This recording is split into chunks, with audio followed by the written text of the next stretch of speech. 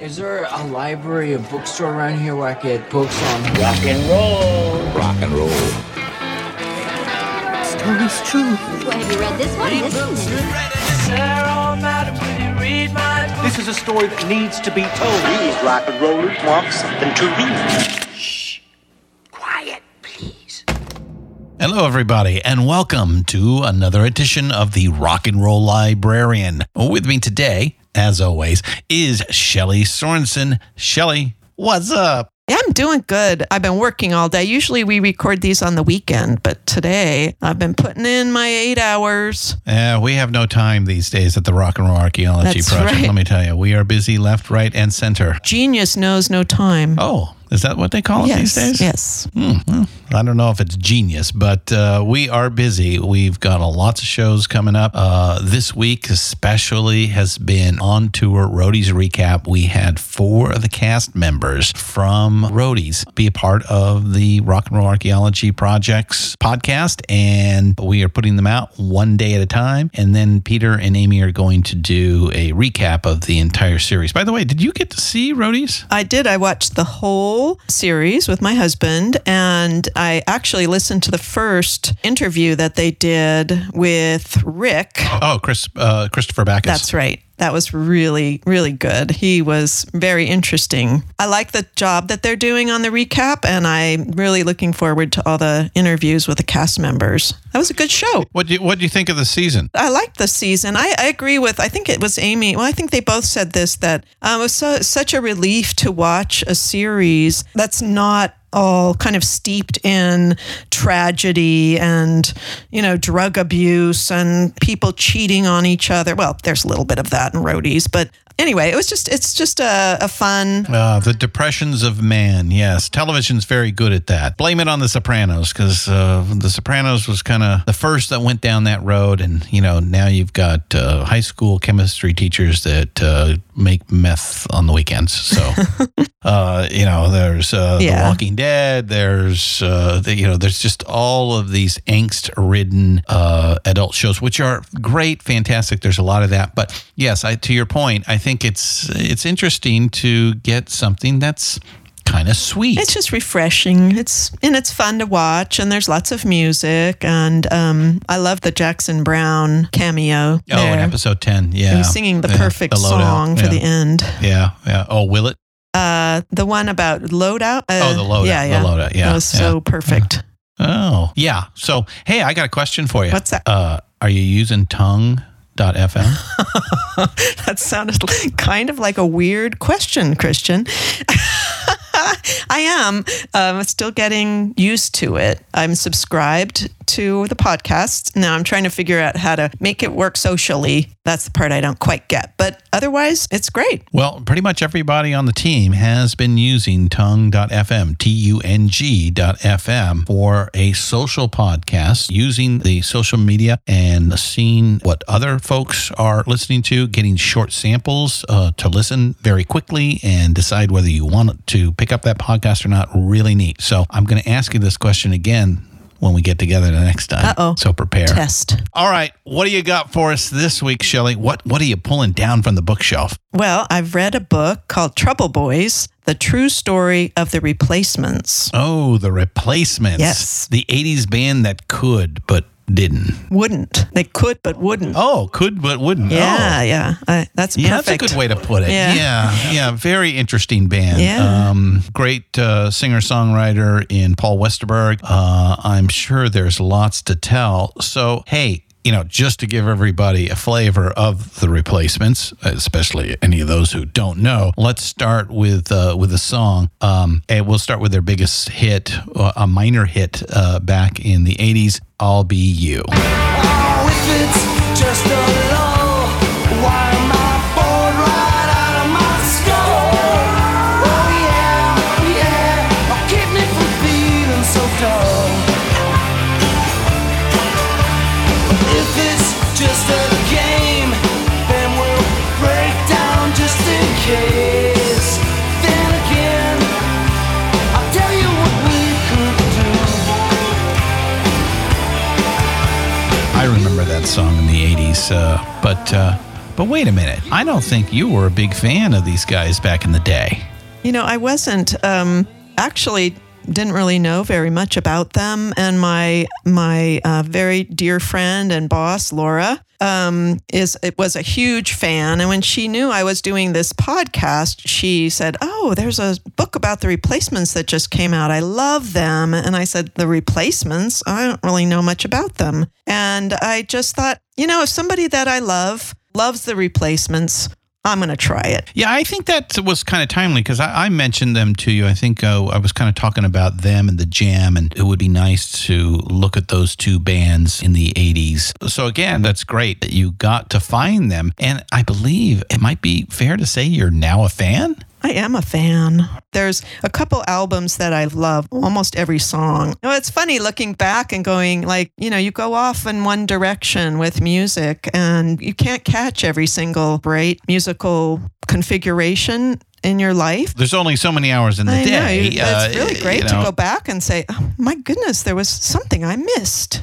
Yeah. It was good. I've done that several times throughout my life. So, okay, so let's get into this. So, the book Trouble Boys, it's written by who? His name is Bob Mehr, Bob Mehr. Mehr, and it's published by DeCapo Press, who also published Under the Big Black Sun, which was the book about the LA punk scene that we talked about. Yep. They're putting out some really good books. And he... Hey, I understand you got a signed copy of that book. I did. Thank you, Christian.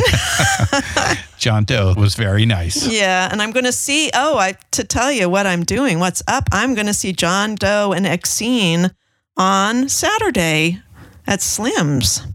Oh, yeah, really? I'm very excited about that. So Bob Mehr wrote it. He was...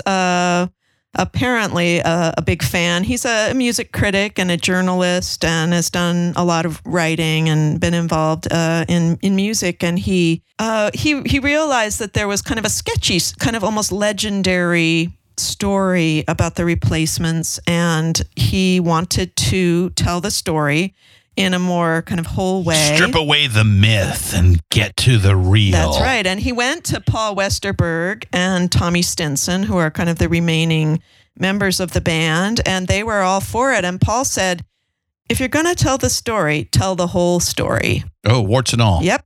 And they were totally into it. It took Bob, the author, somewhere between 6 and 10 years to write this book. Wow. He must have interviewed at least 100 people.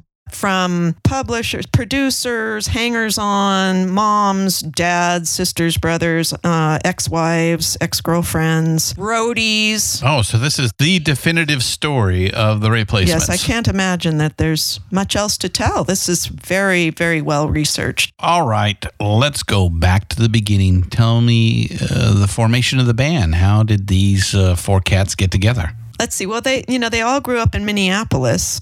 Yep. And so Minnesota. they all shared their Midwestern repression as Midwestern repression. Yes, you mean like Prairie Home Companion? I don't know. I'm sure you've listened to that show. I have. And they Garrison Keillor would be proud. All of the band members, grew up in Minneapolis, and they all kind of coincidentally, or maybe not so coincidentally, came from families and situations where there was either alcoholism or abuse or mental illness. Great art comes from great problems. That's right. It does. All right, who are we talking about? Give me the four guys, man. Yes, we're talking about Paul Westerberg. Actually, the story starts with the Stinson brothers, Bob and Tommy. Yes. Who were half brothers, and Bob actually suffered quite a bit as a child from a couple different stepfathers who mistreated him. And then Tommy came along, and Bob had already been in and out of different kinds of institutions and saw Tommy getting into trouble as well. And Bob saw music as kind of his saving grace. He needed music to stay sane, and so basically forced his little brother to learn to play the bass so that he would stay out of trouble and be in this band with Bob. And Tommy was only like 12. Yeah, there's a big age difference between the two of them, right? Tommy was just practically a baby, and he played bass. And then they got Chris Mars, who was the drummer, and they had another friend who was the singer and rhythm guitar guitar player. For a while, they played under the name of Dog Breath, and they played rock and roll covers at 100 miles an hour and top speed. And Paul Westerberg used to walk by the house where they were practicing and just hear this huge noise and great energy coming out. Of course, many times the police were called because it was too loud. I've had that happen several times myself.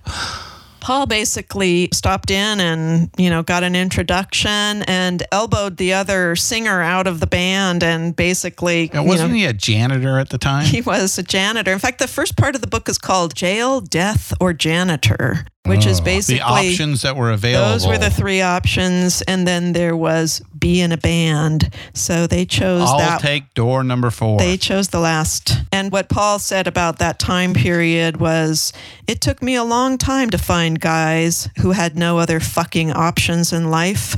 I needed desperation. And he heard them playing and knew that they had the kind of energy that he wanted for the songs that he was starting to write and the music he was starting to play. Well, let's hear a song. What their first album, I think, is called Sorry, Mom. Sorry, Mom. I forgot to take out the trash. That's what my kids say to me all the time.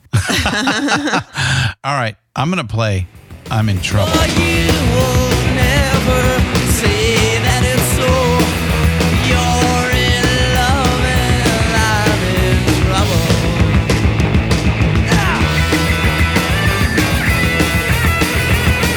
Spend my cash, waste my time. Take out the trash, not this time. Well, you will never say that it's so. Wow, that's awesome. That is that's some badass rock and roll right there.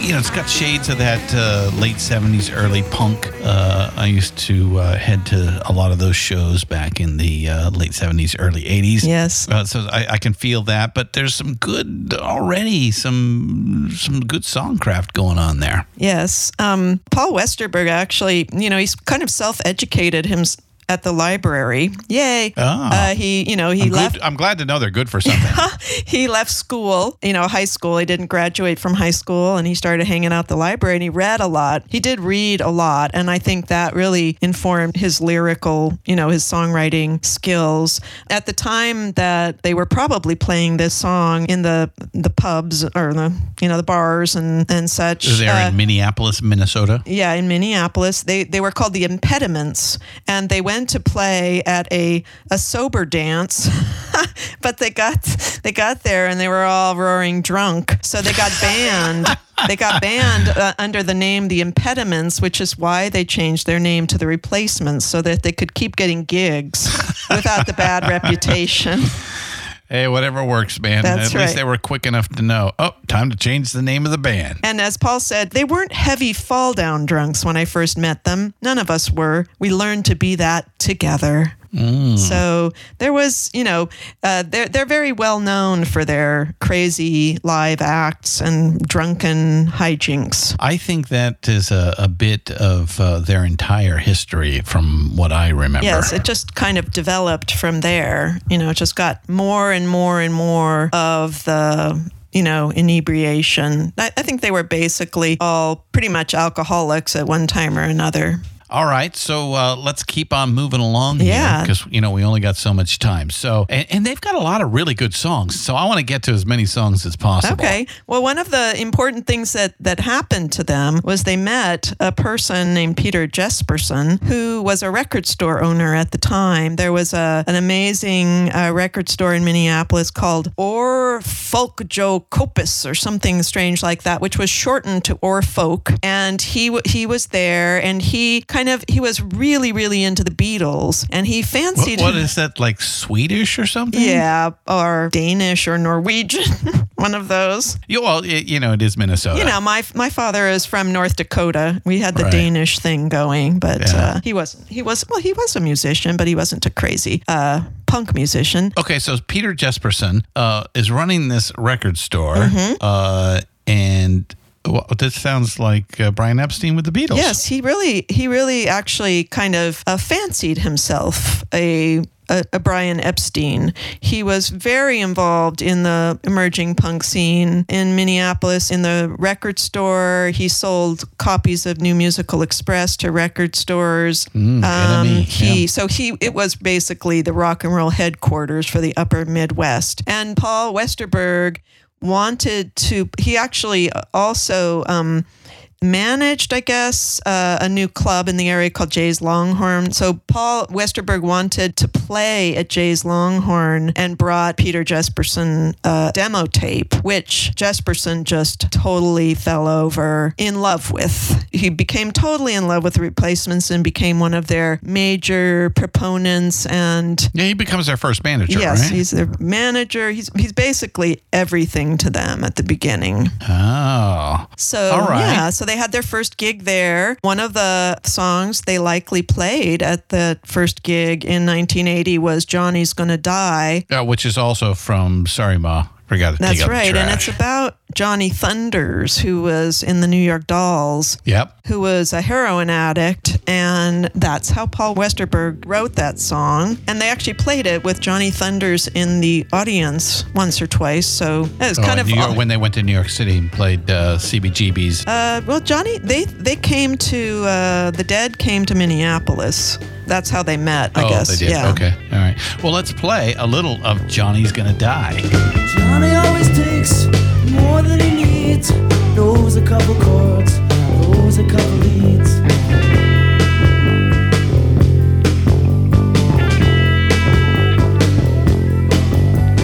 Johnny always needs more than he takes. Forgets a couple chords, forgets a couple breaks. And everybody tells me that Johnny is hot. Johnny needs something what he ain't got.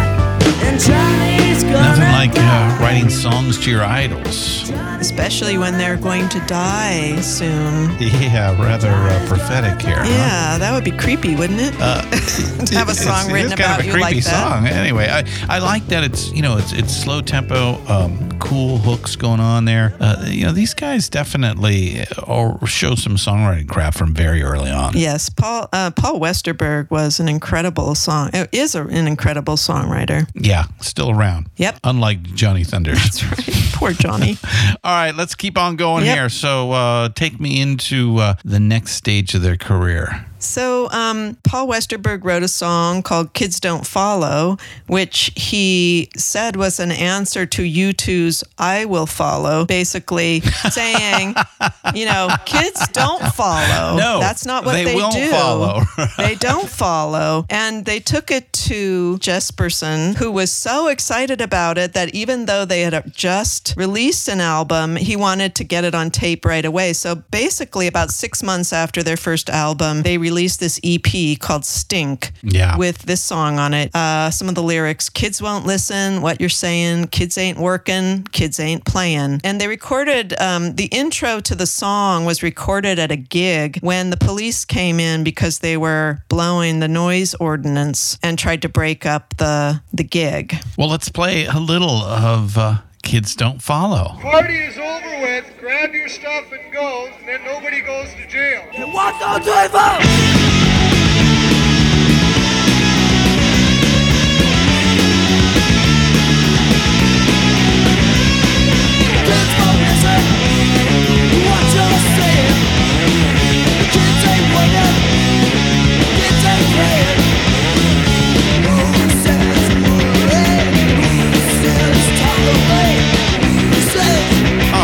Upstanding citizens, the Replacements. They followed the law.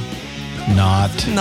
They were constantly having, police come and break up their gigs because loud was the way they were, and also using whatever F-bombs they could. In fact, the kid that apparently used the F word on that recording was identified. I don't remember his name, but they figured out. I guess he came forward and says, "In the book, yeah, that was me. I'm the one who said that." That's cool. So he's got his 15 15 minutes of fame, That's too. right. Awesome. All right, so Stink was kind of an EP. So it was in between their first album, Sorry Mom, Forgot to Take Out the Trash. And then I know their next album because to me, that's when they start to kind of really become the Replacements that we all know and love. Yeah, and I think they recognized that their sound was coming together. I mean, I gotta say, the Replacements have a very loyal and deep fan base. It's not real does that wide. mean we're going to get letters?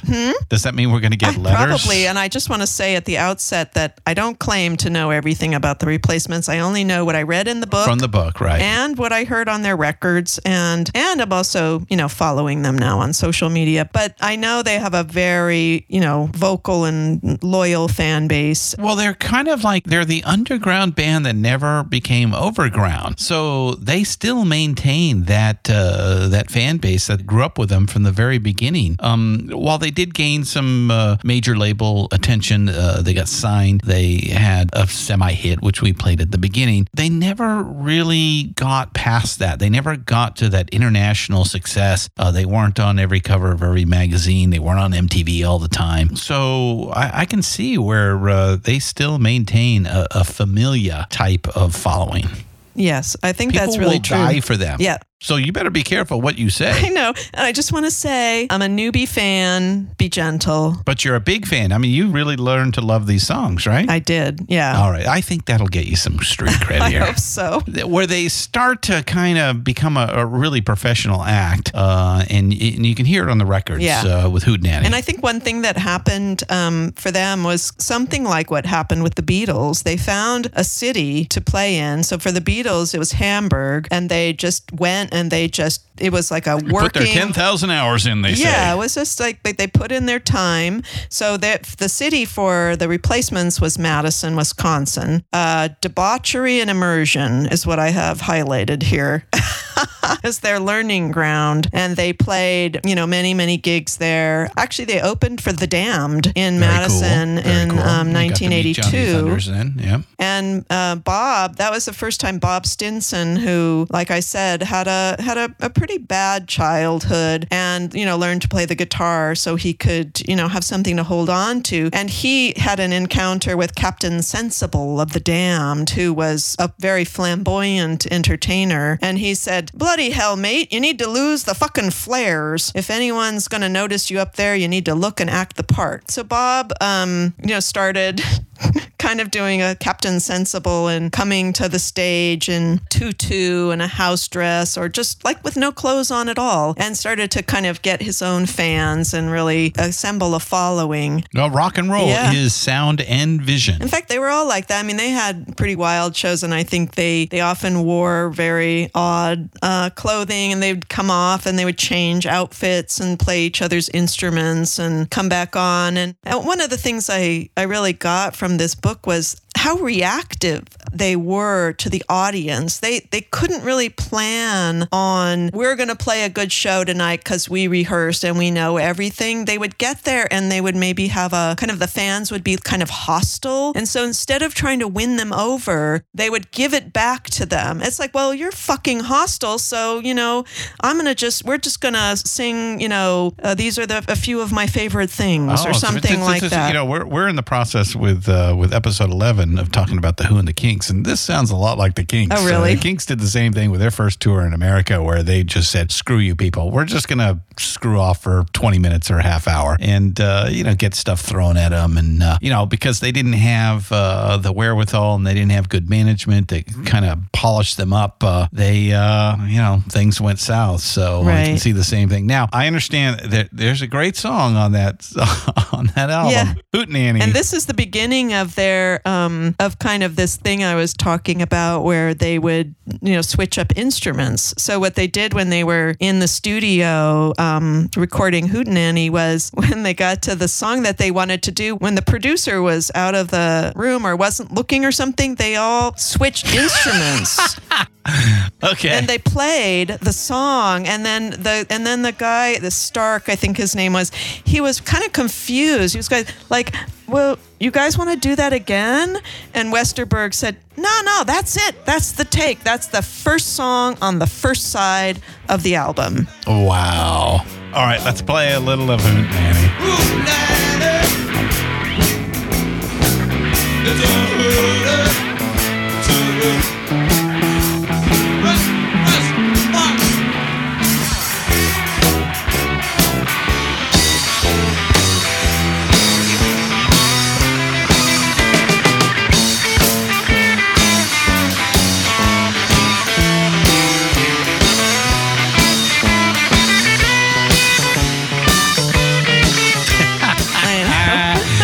Okay. That just makes me laugh so much listening to that. That is fucking with the record, people. I love it. And the funny That's thing about that fantastic. is, like, Chris Mars, who's the drummer, plays the guitar solo on that song. And when apparently Westerberg said afterwards that he had this funny look on his face, like, whoa, I just played a guitar solo.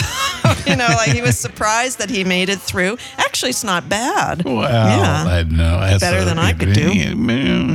It's interesting. Yeah. All right, continue on. Oh, so one of the things that was kind of happening, I think all through this the band's history was that Paul Westerberg is this amazing songwriting talent, and there's always one. You got to have at least one. Yeah, and if you have he comes two, up man, with you can rule the world with two. He comes up with ideas for songs and realizes, oh well, the band it's not really for the band. I mean, this is not the kind of music the band plays, but this is the kind of music I'm, motivated to write. And so one of the songs that they put out on this album, Hootenanny, was Within Your Reach. Oh, I think he plays all the instruments on that song. Yeah, he was kind of torn between that. Like, I want to express myself in this way, but what do the band members expect of me? And so I guess this was the way around that. Well, this is a very different song. So, all right, let's play a little of Within Your Reach, and then we'll talk about it.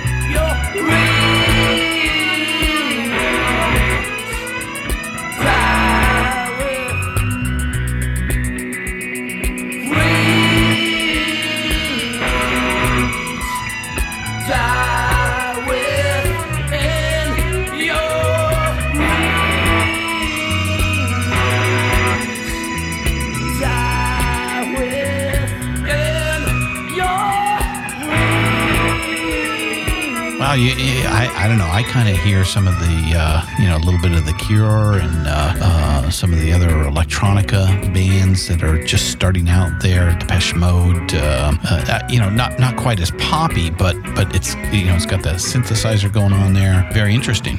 Yeah, it's a great song. Yeah, and that's where they start pushing Paul and saying, well, you're the guy. Yeah, it's interesting because they have, how there's people around bands, and, I'm sure he was getting certain messages from management and, that he should go solo at some point, but, that's not where they were at this time. They were just starting to tour, actually. And after they did the Midwest, they started to...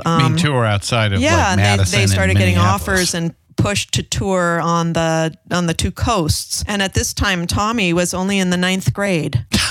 So you're kidding me. His mother... So he's like 14 years old? Yeah, his mother had to give, guardianship, I guess, up to the manager. While he wasn't in Minneapolis, Jesperson was his guardian. Wow. And so he started, gigging with them outside. They went to New York City. They went to Boston. They really, really had a good foothold in Boston. They, met other bands like the Del Fuegos. And then they were thinking about going to the West Coast, and they met John Doe and Exene from X. Our friends from X. Yes, my other favorite band. And he said they met in Madison.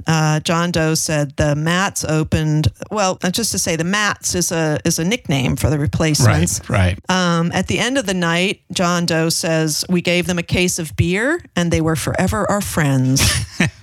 That's all it took back in those days. Yep. Exene used to watch them from the foot of the stage and, whip the fans into a frenzy and, and insist that they pay attention. That was very nice of her. Yes. And so they laid the groundwork for their first West Coast tour in 83. Got a foothold into that audience. Also at the same, I think they supported REM that year too. the Mats? Yeah. I'm not sure. Yeah, probably. I mean, they did know REM for a great bit. They had a friendly rivalry with REM. But when they went out to LA, they opened for Social Distortion, which was funny because they were a hardcore punk band. And they came on stage. This is kind of an example of them taking the kind of the feeling of the audience and spitting it back at them. So they're playing for this hardcore punk audience, and they get up on the stage, and Tommy immediately goes, "Oh, punks." And they see this audience with the matching mohawks. So what they did was they played every ballad and country tune in their repertoire, including a cornball version of Hey Good Lookin'. Happy times. And the crowd, of course, was totally apoplectic. They just were totally, just off their heads with the whole thing. Rip the place apart. All right, let's get us forward into the next album. So the next album, Let It Be. Yeah, the next album is that's a great hysterical. Album. Let It Be. They chose that name just to mess with their producer. And actually, as you were mentioning, REM, they did become good friends with Peter Buck, who played with REM, and he played on one of the songs, I Will Dare, because at that point, Bobby Stinson was already becoming kind of marginalized in the band. There was a lot of music that Westerberg was writing that Bobby just couldn't get into, kind of the more delicate, and I don't know what the right word is. He wanted it hard. He just wanted it hard and fast, and he was a great guitar player and played kind of incendiary solos. But Buck delivered a different kind of guitar solo to that song, I Will Dare. Well, let's listen to I Will Dare. Meet me any place or anywhere at any time. Now I don't care tonight if you were there. I would dare. Meet me any place or anywhere at any time. Now I don't care tonight if you were there. I would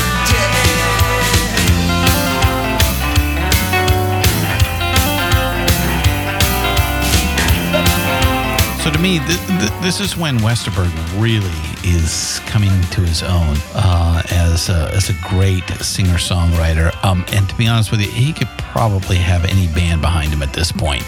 Granted, the Stinson brothers and Mars are a great unit, and you can hear it.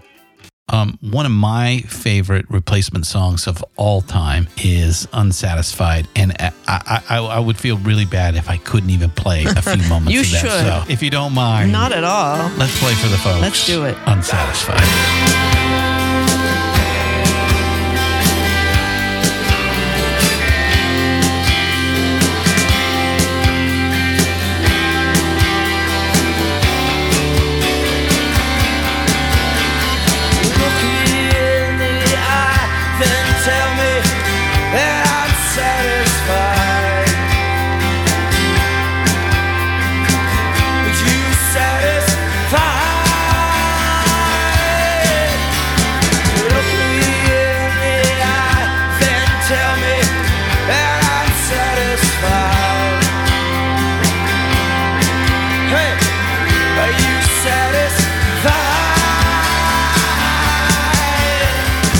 You like that? Oh, that's beautiful. And side by side with Gary's Got a Boner, I think that makes the album just complete.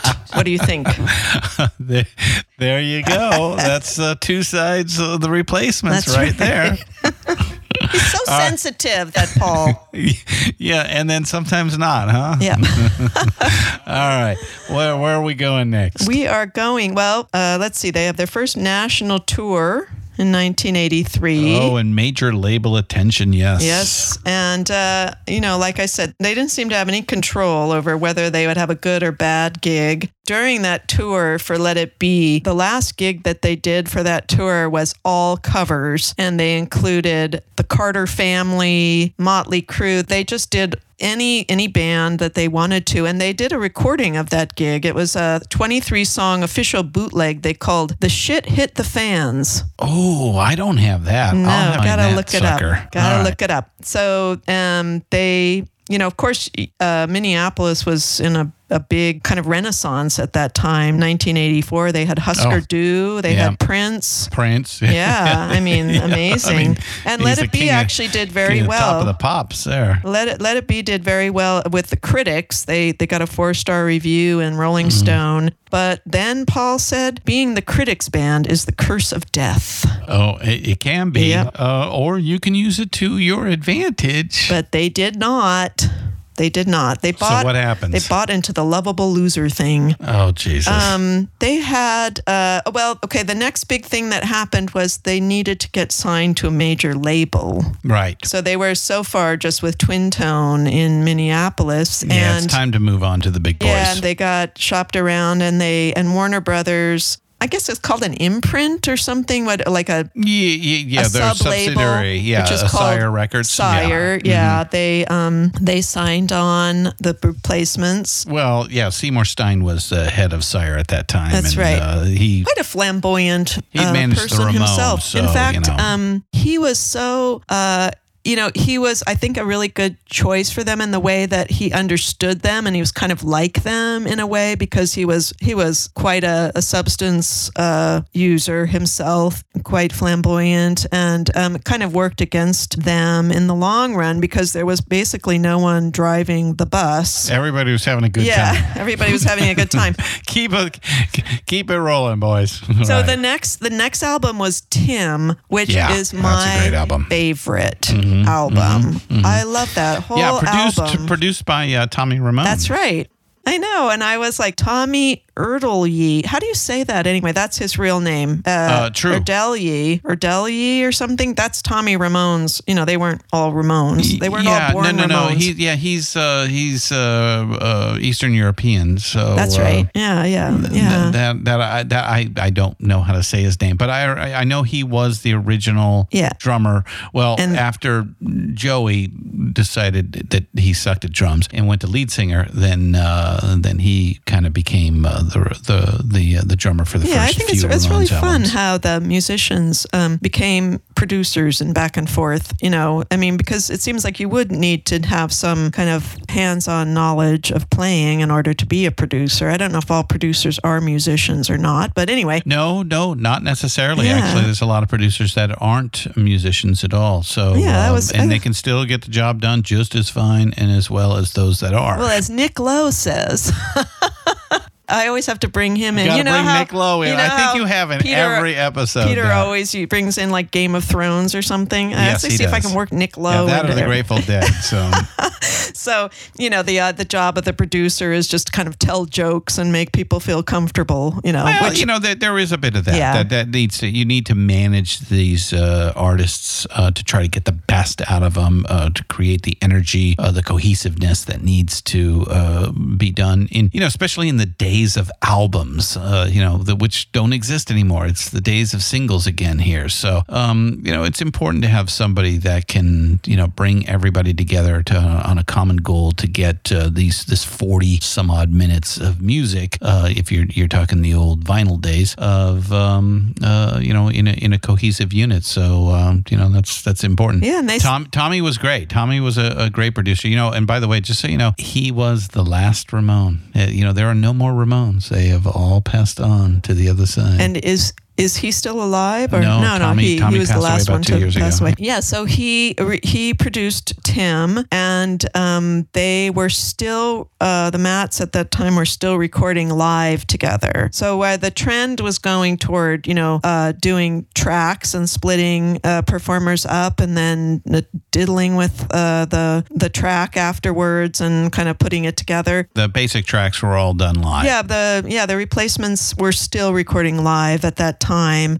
One of the songs that I think was really great. Well, there are a lot of great. I was having a hard time choosing from this album, but Here Comes the Regular is just it's a great song. Beautiful and so sad. And he came in to the recording studio by himself, Paul Westerberg, and recorded it in darkness, just by himself with the guitar. They added everything else, all the other instruments on afterwards. And Jesperson and Ramone were just crying by the end of it. It's just a beautiful song. I actually just posted John Doe covering it on Facebook. It's gorgeous. You did? Yeah. All right, let's play a little of Here Comes a Regular. Everybody wants to be special here. They call your name out loud and clear. Here comes a regular. Call out your name. Here comes a regular. Am I the only one here today? Well, a drinking buddy Okay, that's that bound. is a street poet Yeah. in his prime. Yeah. Right there. That's that gives me chills. Yeah, that's, and that's a great song. The interesting thing is, he is in a way self-aware about what's going on with him. I mean, the song is about the drudgery of being an alcoholic and being, the dead coming into the end. bar every night. The dead end of being in a bar every night. And he can do that alone in a dark room and sing that. But that's not something that he would probably chat about to his friends or therapist or anything like that. So he's bringing it all but he into can his work it out. music. He can work it out That's in the right. music. Yeah, that's great. Now, kind of on a totally different. Well, it's actually not totally different.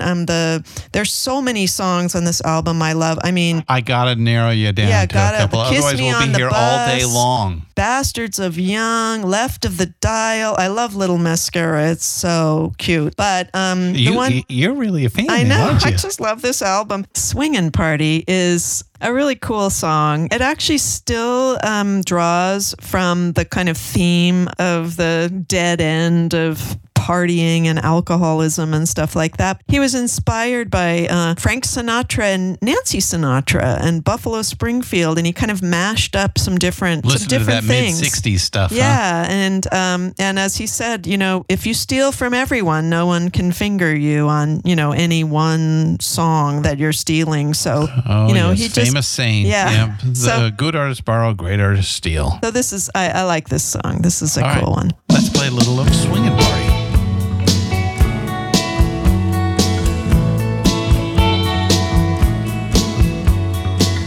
Your own lampshade, somewhere there's a party.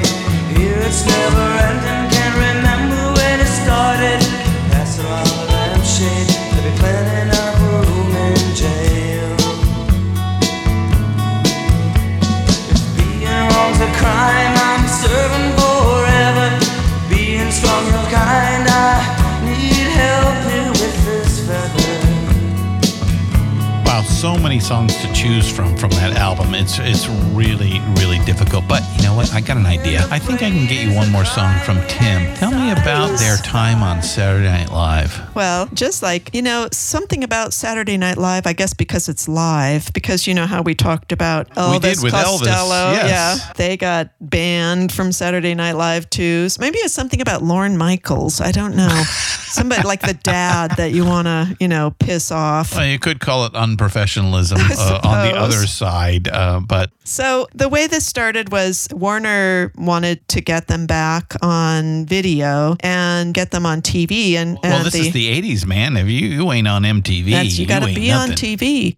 So the Mo Austin, who was the head of Warner Brothers, was friends Yeah, with Lorne yeah. Michaels, and so he got them on Saturday Night Mo Live. Osteen, yeah. In 1986, actually, they were able to squeeze in because the Pointer Sisters canceled, and that's kind of like what happened to Elvis Costello too. He got it in was at a the backup. last minute. They were a replacement. Yeah, they were a replacement. That's right. They picked their name well. So they were trying to be good, actually, oddly enough. I've seen this. Really? They were trying to be good? They were trying to be good, but they were just being themselves, unfortunately. So Paul yelled to Bob at the middle of the song, "Come on, fucker."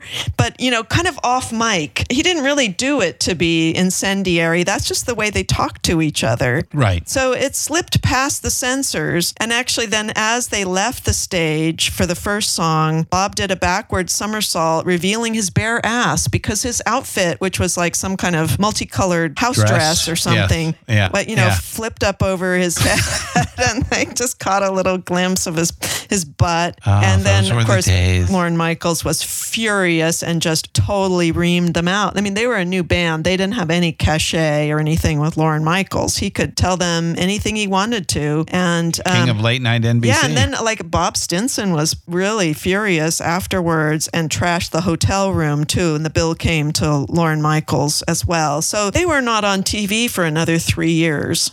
And this actually they came back on and they did Bastards of Young, which is a great song. And you can see that on YouTube. Okay, so we're getting down here to the end of these guys. I mean, things are going to change. I think Tim is like the high water mark for the band itself. And then I know we have some issues with the Bob Stinson that's going to come up here. We're kind of moving into, again, to mess with the Beatles, Pleased to Meet Me.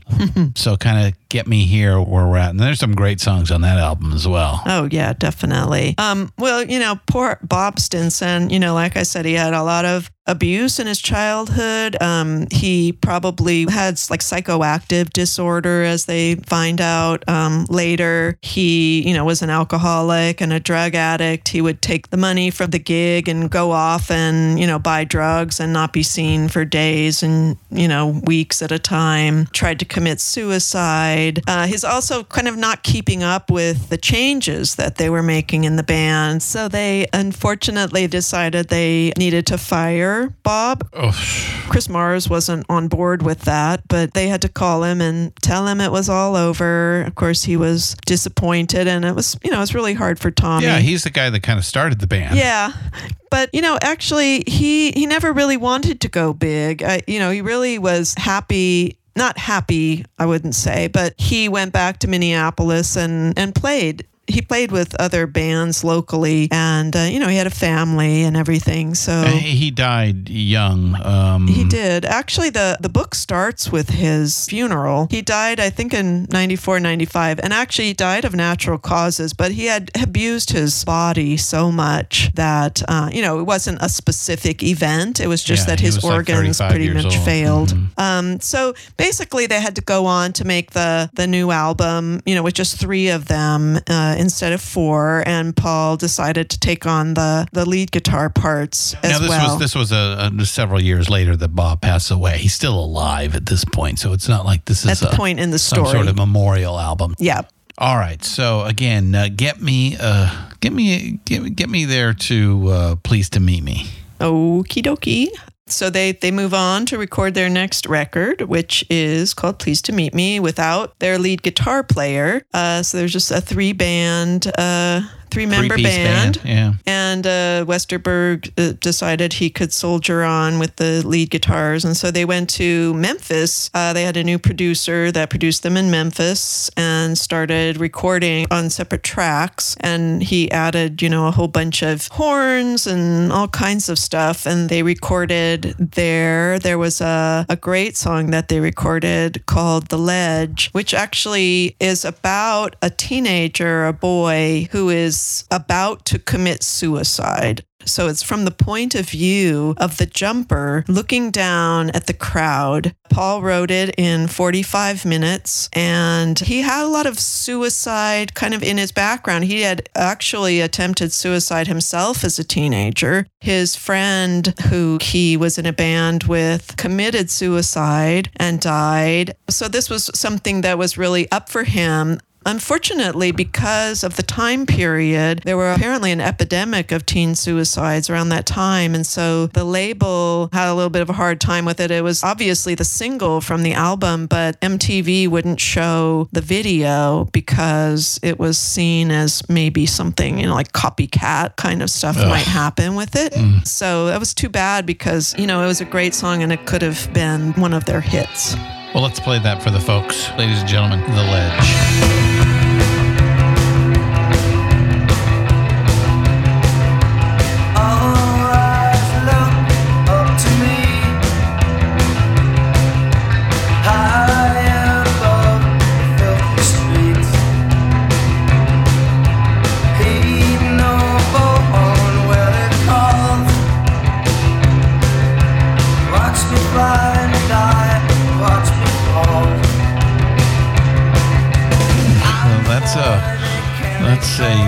It's a heavy song. Soul-burning song. It is. At the end of it, in fact, that was all done in one take, and Westerberg was so drained after recording that. He said, "I don't have to do that again, do I?" Because he just couldn't, dig up the energy for it. The emotions. Right. So they toured that album. It was a crazy. Did some things with Tom Petty, I think. Tom Petty. That was the last album that they toured. Oh, it Tom was. Petty. Okay. Yeah. But this is now really the beginning of the end. I mean, this is the end of the end is coming up. I mean, we've only got 2 more albums before they're done. Chris Mars had been kind of pulling away or not really kind of buying into the whole all for one and one for all thing for a while. He got married and his wife actually had opinions about what he should be doing. He's also an accomplished artist and was starting to get some... I think that's what he does now, right? It is. I follow him on Facebook. He does strange but gorgeous paintings. I'll go take a look. Westerberg likened it to like if Ringo married Yoko. They were kind of seeing Chris Mars' wife, the drummer's wife, as the one that kind of drove the wedge between them. But really, it was like Chris Mars was looking at it like, okay, we're 30 people. We're 30 years old. And, I'm not into this kind of death-defying band thing anymore. So anyway, they went on to record the next album, which is called Don't Tell a Soul. And they burned through their first producer, fired him kind of mid-album, and found a new producer. Now, Chris is still with the band, He's right? still with the band, but he's starting to kind of actually not be used on the new albums as much. Oh, yeah. Yeah, and so... Bring in the studio drummer.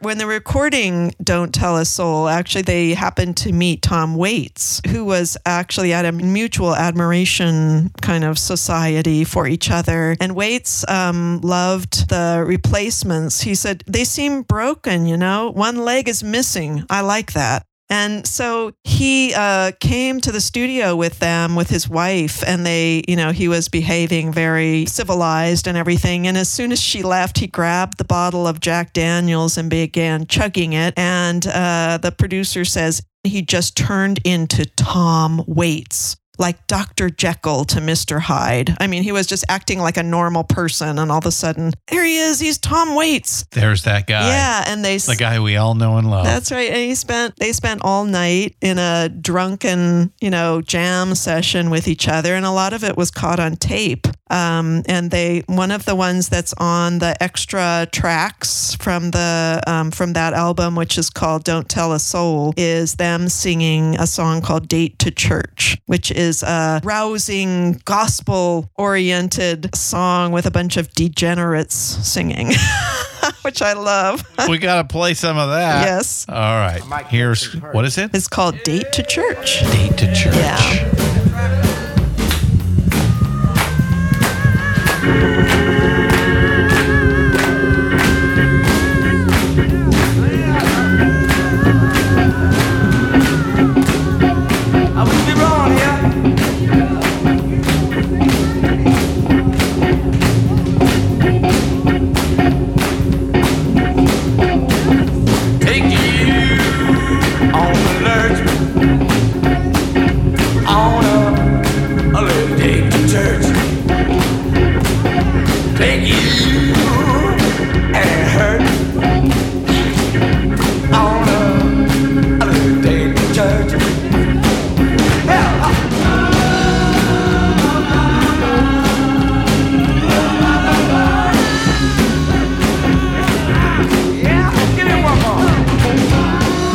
There is Tom Waits in all his fine glory. Yes, I love hearing him in the background. Yeah, with and on the organ. Replacements there. He That's pulled awesome. in the organ and he's just like wailing on it. It's great. That's awesome. Yeah. I'll spend some time listening to that sucker. Yeah. All right. So we're getting towards the end here. We are. It's a great 10-year career. It's so in a lot of ways, these guys really do. There is this mythology that exists with them, which I think is awesome. Yeah. And they deserve quite a bit of it because they had a big middle finger to the man through their entire career. Oh, yeah. They never once gave in to the masses, gave in for the almighty dollar. Right. It was in a lot of ways about brotherhood. It was about writing some good songs, and fuck it, if you didn't like them, whatever, go find some other band. I think they were ambivalent. I mean, Paul Westerberg was kind of ambivalent. He, in some part of him, wanted a hit. Even though he was giving the middle finger the whole time, he realized. Well, he certainly did have a hit off that album. They did have their big hit, "I'll Be You." Yeah, but it didn't quite peak. No, it was only, you heard it on K-Rock if you were in L.A. You heard it on the alternative stations, if you will. It's like a little bit of a Greek tragedy almost. They have the one song that's might make it, and it doesn't quite do it. Right. All right. Well, oh, man. So we're down here to the end. All Shook Down, I think, is their last album, 1991, right? That's right. And at that point, Paul Westerberg is at a low in his physical health and his emotional health. He can barely, he's just rejecting alcohol. I mean, he's just a total alcoholic. He kind of wants to go solo, but he can't do it, his label says, until they get one more Replacements album. They want to make the Replacements album go big and then launch Paul off of that. But since they haven't had a really, really big album, they don't really want him, to support him going solo. So they decide to do this one more album, which is called All Shook Down. Mm-hmm. And now, at this point, Tommy Stinson's in the band. This is a three-piece, right? Christopher Mars is still in the band. Right, but they've added on a Slim. A Slim, right. Slim's in the band. He's been playing with them for a while, and he gets, pulled into the Replacements thing. Chris Mars started to do some songwriting too. And not only didn't they use his songs on the album, they didn't even use his drumming on a lot of the album. So he was really being pushed out. He wasn't kind of fitting in with the social thing of the band, and he wasn't fitting in musically. And finally, they fired him too. Down to 2. Yeah, really bad. And so on this album, Paul is actually finally kind of giving in to the producer and deciding, okay, let's go for it. Let's go ahead and produce the album. Make it slicker, make it something that the masses are going to like. But ironically, at that time period, which was around 1990, radio and album sales were entering a trend toward the wild, raw, and rude. Yeah, Nirvana was kicking up a lot of dust. Guns N' Roses, big right then. Yeah. They really kind of missed their time, you know?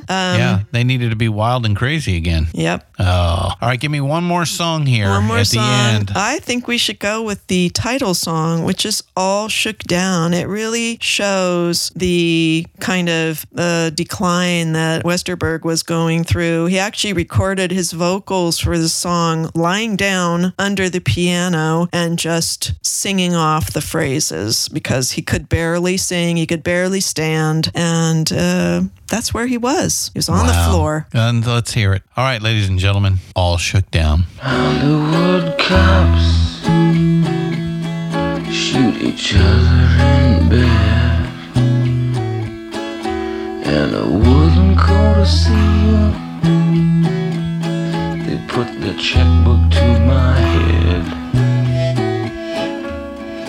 Temple Town Liquors and Emperor's Chicken, some shit on the needle. Well, that was a poignant way to end this 10-year career with these guys. That was really great. So, Shelley, what do you think of the book? Well, it was the big tome, wasn't it? It was. This is real rock and roll archaeology here. Yes, real archaeology. I really respect this author, Bob Mehr, for all the research he did. He did a detailed job, didn't he? Oh, it's totally detailed. I mean, it's just got so much great information in it about the band and about, it's complete. it's got to be complete. So if you are a serious fan of The Replacements, this is the book for you. Right. Or even a serious fan of music. You want to read something, great book about music. I mean, it crosses over into all kinds of musicians that you probably know and love. They all touched each other in some way. And, the band knew that this was going to be their last show, but they didn't tell everybody it was going to be their last show. They went to a festival in Chicago and they pulled a hootenanny and called their roadies up on stage to play their instruments and basically walked off one at a time. And that was it. So it was kind of like the big middle finger at the very end of their career. As they did through the entire career. Yep. Yeah. Towards the industry. As they began, they left. Well, great. Yeah. I'm glad you liked it. I did. I'm glad you really liked The Replacements. That's cool. I'm sure you're going to be playing a lot of them for a while. Yep. They're on my borrowed all 7 albums on Hoopla and just got them on rotation. Well, Shelley, thanks. This has been fun. Excellent. Can't wait for the next book when we get together here next month. All right. I'm going to leave everybody with one of my favorite Replacement songs. Again, from Pleased to Meet Me. This is Alex Chilton.